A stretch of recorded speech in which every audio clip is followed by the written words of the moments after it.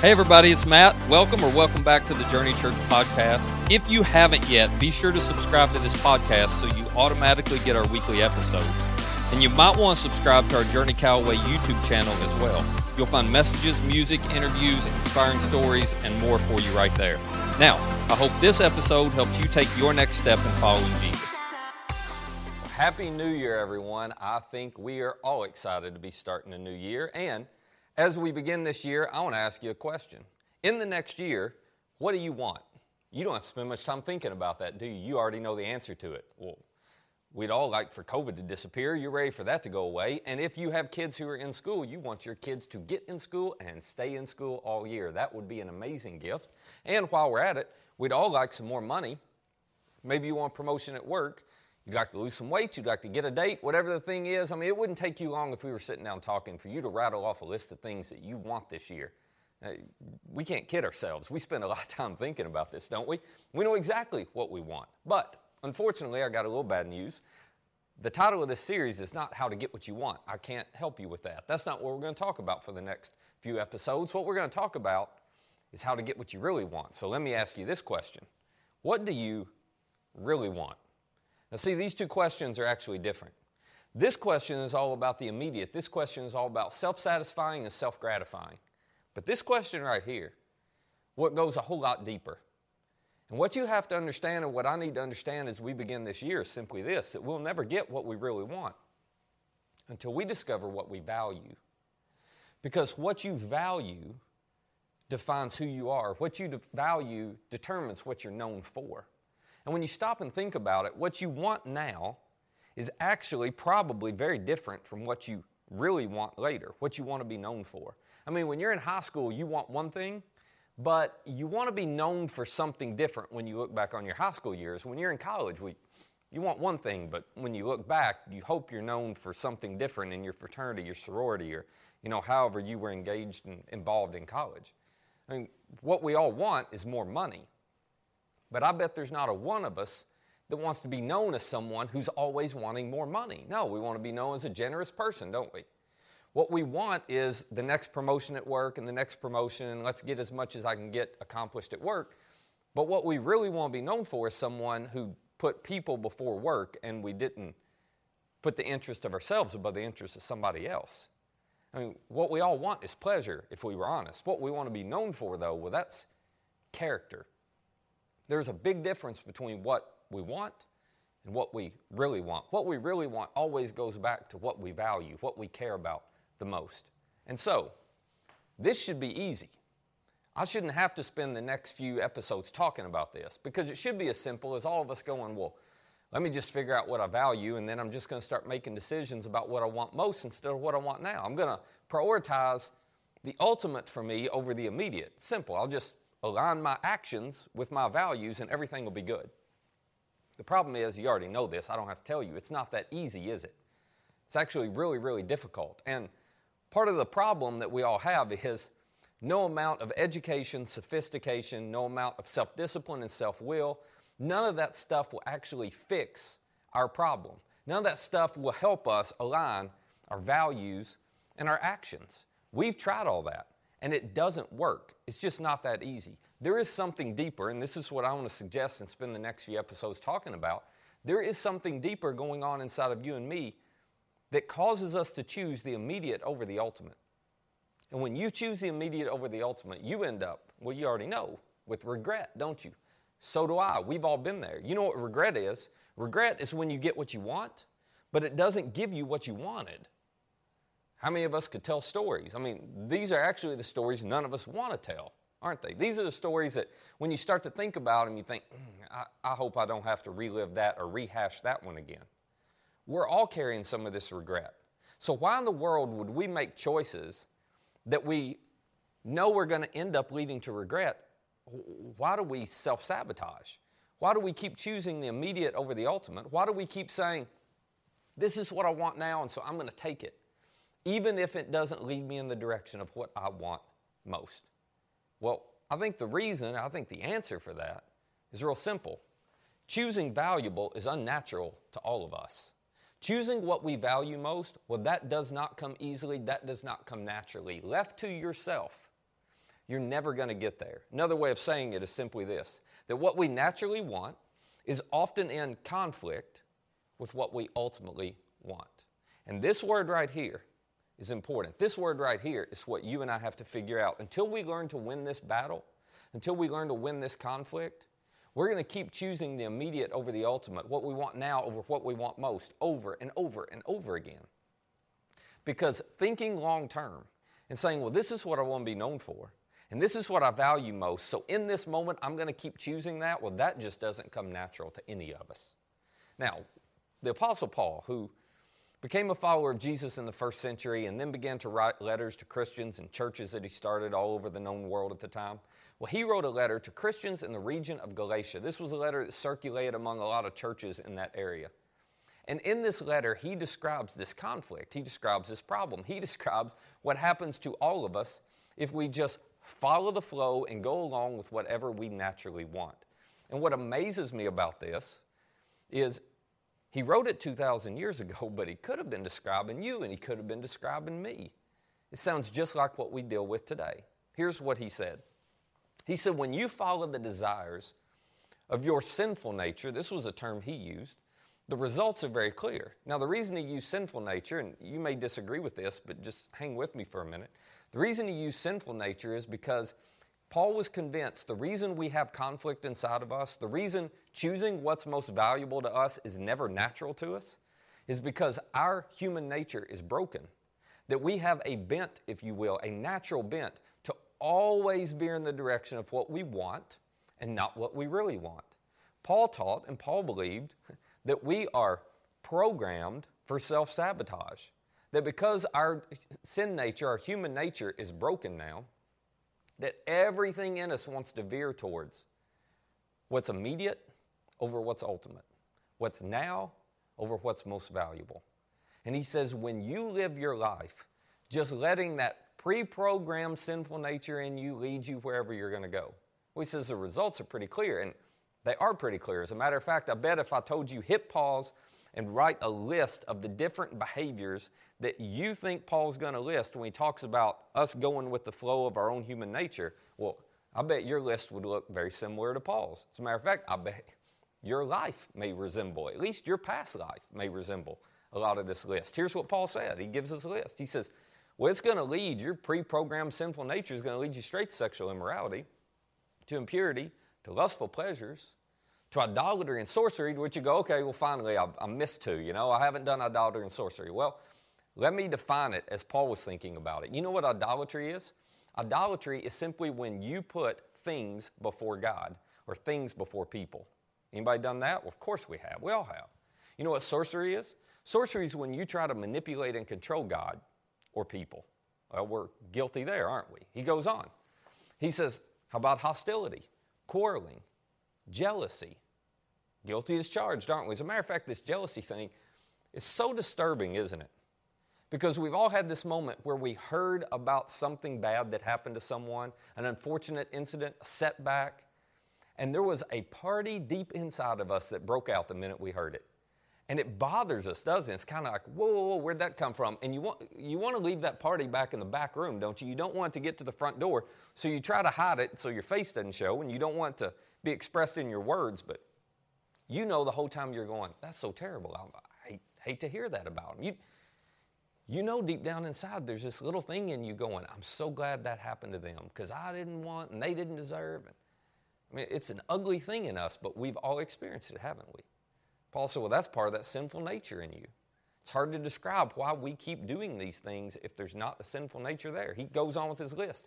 He says, outburst of anger. Well, there's been plenty of that in the last year. Selfish ambition, dissension, division. We're seeing that all around us, aren't we? And then he concludes his list with envy, drunkenness, wild parties. And then I love this. He puts other sins like these, which is his way of saying, hey, you just fill in the blank. I could keep making a list, but you get the point. What Paul's driving at here is what we naturally want, what's all reflected on that list. But there's nothing on that list that you want to be known for, is there? There's nothing on that list that you ultimately want. There's nothing on that list that you actually value, me either. So why in the world do we keep making choices that lead us down a road that we don't want to be on?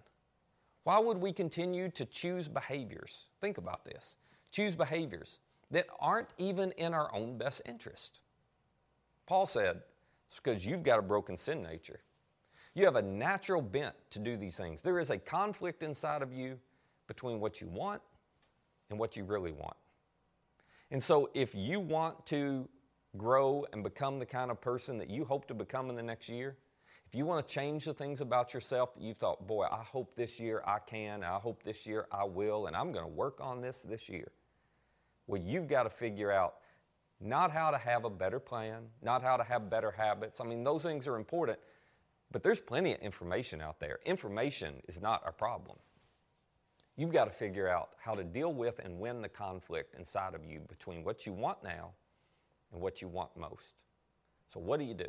Well, James, the brother of Jesus, he wrote about this too in a letter to Christians, and he gives us some really, really practical advice to remember and to consider. But first, he describes in his own way what Paul just described. He describes what happens to all of us. Here's what James wrote. He said, but each person is tempted when they are dragged away. I love this visual. When they're dragged away by their own evil desire and enticed. This was James' way of saying, there you were, and you decided what you valued most, and you decided the kind of person you wanted to be, but she came along, and she dragged you away. It's not she was bad. She just wasn't moving in the direction of what you valued most, and she distracted you. He came along. He just dragged you away. I mean, you decided this is going to be what's important to me, but then some opportunities came along, and they dragged you away. You decided this is what I value, and I'm going to make sure the people around me know, and I'm going to make sure I make decisions based on that. This is going to be important to me this year. And then you got busy, or you had a chance to make money, and you got so consumed making the extra money. It just dragged you away. Or your hurt, your anger, your disappointment. Those distractions that came along, they just dragged you away. This is James' point. Isn't it so true? I mean, we've watched this happen in the lives of people around us who have said, I'm going to focus on this. This matters most to me. And then they got dragged away and distracted by other stuff. But the reality is it's happened to you and me too. Sometimes we're just the last ones to realize we're being dragged. But James says we're all going to be dragged away, and we're going to be dragged away to a predictable place. He says after desire is conceived, it gives birth to sin. And sin, once full grown, what gives birth to death? Now notice, it's not an immediate thing. If there was immediate death when we made these choices, if there was immediate pain, well, we'd stop making the choices. But this happens over time. James says you start getting distracted, you start getting dragged away, you start choosing what you want over what you really want. And over time, you find yourself in a place where your decisions, your choices have consequences. And they kill opportunities that you might have had. They kill relationships that you value. They kill your relationship with your Heavenly Father in the sense that suddenly you feel like, I'm so far away from Him, and I don't know what happened. James says there's a price to pay. It leads to a very, very predictable place, and it's a place none of us want to be. So, he gives a warning.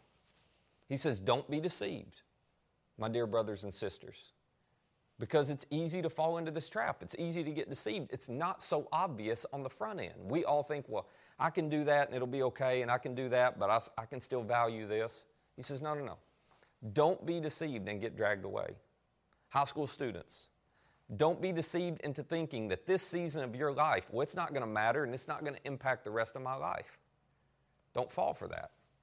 College students, don't fall for the trap of, well, I'm independent, and so the choices I'm making now, they're not going to have consequences. I can do whatever I want to do. Well, yeah, but there's still consequences. And you're still moving in a very predictable path, on a very predictable place. He's going, hey, single adults, do not be deceived into choosing short-term pleasure at the expense of potentially experiencing the long-term intimacy that you want to experience. Married adults, don't be deceived into thinking, well, I can choose that and focus on that and do that, and it's just going to be for a little while. And then it leads you to a future that you don't want with your spouse, with your kids, with your grandkids. Senior adults, don't be deceived into thinking, well, I've done a good job and I've been faithful and I've lived well all these years, so these last years don't matter so much, I can relax. No. He says don't be deceived, because the last chapters of your life are the most important chapters you write. So don't be deceived into thinking the choices you make now, choosing the immediate over the ultimate, choosing what you want instead of what you really want. Don't be deceived into thinking that's not going to end up impacting the story that you're writing. That's not going to cause you to write some chapters that later on you wish you hadn't written and you wish weren't told. Instead, James says, I want you to remember this. Remember that every good and perfect gift is from above, and it's coming down from the Father of the heavenly lights, who doesn't change like shifting shadows. This seems a little bit out of left field, but this is really important. Because what you really want, this is James' point, what you really want and what God wants for you, well, they are way closer than you think. They are. As a matter of fact, James says, would you just remember that every decision your Heavenly Father invites you into, it is a good and a perfect gift for you. He's always inviting you into a decision that is going to value the ultimate over the immediate, what you really want over what you just want now. And it's always what's best for you. But now this is what makes following Jesus so difficult. Because as you follow Jesus, you are constantly, and I'm constantly, confronted with His invitation to sacrifice what we want now in order to get what we want most. Following Jesus means I've got to deal with this conflict over and over again of, well, yeah, I value this and I want to be known for this and I want to be that kind of person, but right now what I really want is. And I've got to choose, am I willing to make some choices now that will potentially cost me what I want in the moment, but will give me what I ultimately value and want the most? This is the invitation Jesus gives us as we follow. And this is why following Jesus will make your life better, and it'll make you better at life. Because what He wants for you and what you really want for you, well, we're going to talk about this as we go throughout the series. It is far closer. It's far more alike than maybe you've ever imagined. Today, as we wrap up, I want to give you some homework, though. And the reason I'm going to give you some homework is because we can't move forward in this conversation unless we have good self-awareness. In other words, you need to know and I need to know. We need to be able to look in the mirror and go, okay, here's what's really going on in me.